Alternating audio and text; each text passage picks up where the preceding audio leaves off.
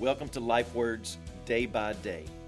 I want you to notice with me something Paul says in Acts chapter 20, verses 22 through 24.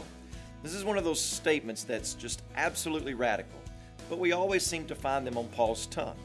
He says this, "And now behold, I'm going to Jerusalem, constrained by the Spirit, not knowing what will happen to me there, except that the Holy Spirit testifies to me in every city that imprisonment and afflictions await me.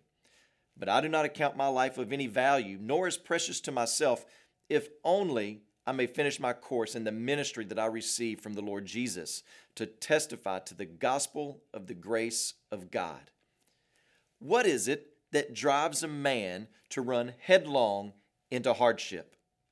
Is it so that he can simply demonstrate that people of different backgrounds can really get along with one another? Absolutely not. Is it so that we can all hold hands and sing "Give Peace a Chance"? What drives Paul to embrace hardships and sufferings and imprisonments, cold seasons and resistance, is that God's glory is demonstrated in the gospel.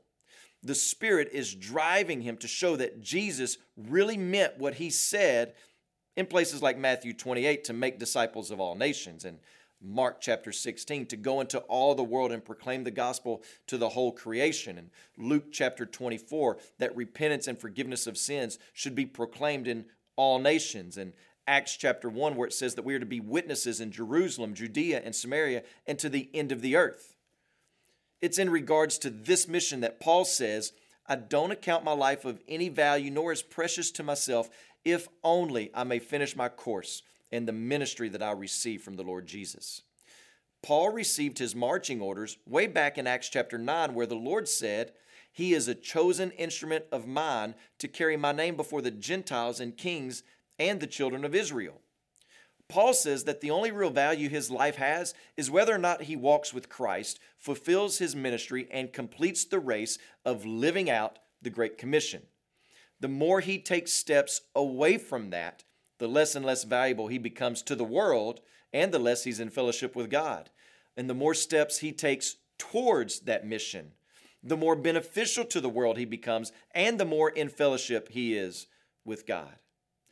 The other morning I couldn't sleep. It was really early, so I snuck out of bed and I flipped open my computer and I watched a documentary on Steve Jobs, who's the brain behind Apple products like the iPhone and the MacBook and iPad. And in that documentary, he said, "I was worth about over $1 million whenever I was 23, over $10 million when I was 24, and over $100 million when I was 25. Well, that's one way the world values you, by how much you own minus how much you owe.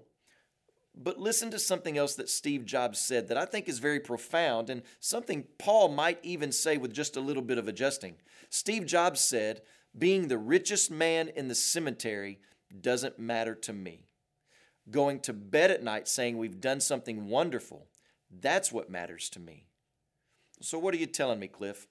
Well, listen to what Paul says in a little bit of different way when he wrote to the Philippians. He said, "Whatever gain I had," and he's talking about any gain that he had apart from Jesus, any advantage, any success, "I count it as loss for the sake of Christ.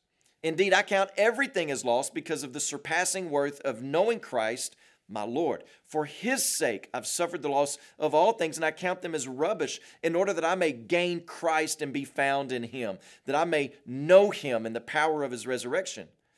The value you have in this world as a Christian and to this world cannot be measured by a calculator or dollar signs. It can only be measured in terms of Christ and his mission, faithfully running the race God has called you to run in terms of the Great Commission. And so when you pray today, you have a chance to be faithful to that Great Commission by remembering Todd Cox and his family, our missionaries in Georgia. Also, remember to pray for the Bicol Northern Sorsogon Life Word broadcast in the Philippines.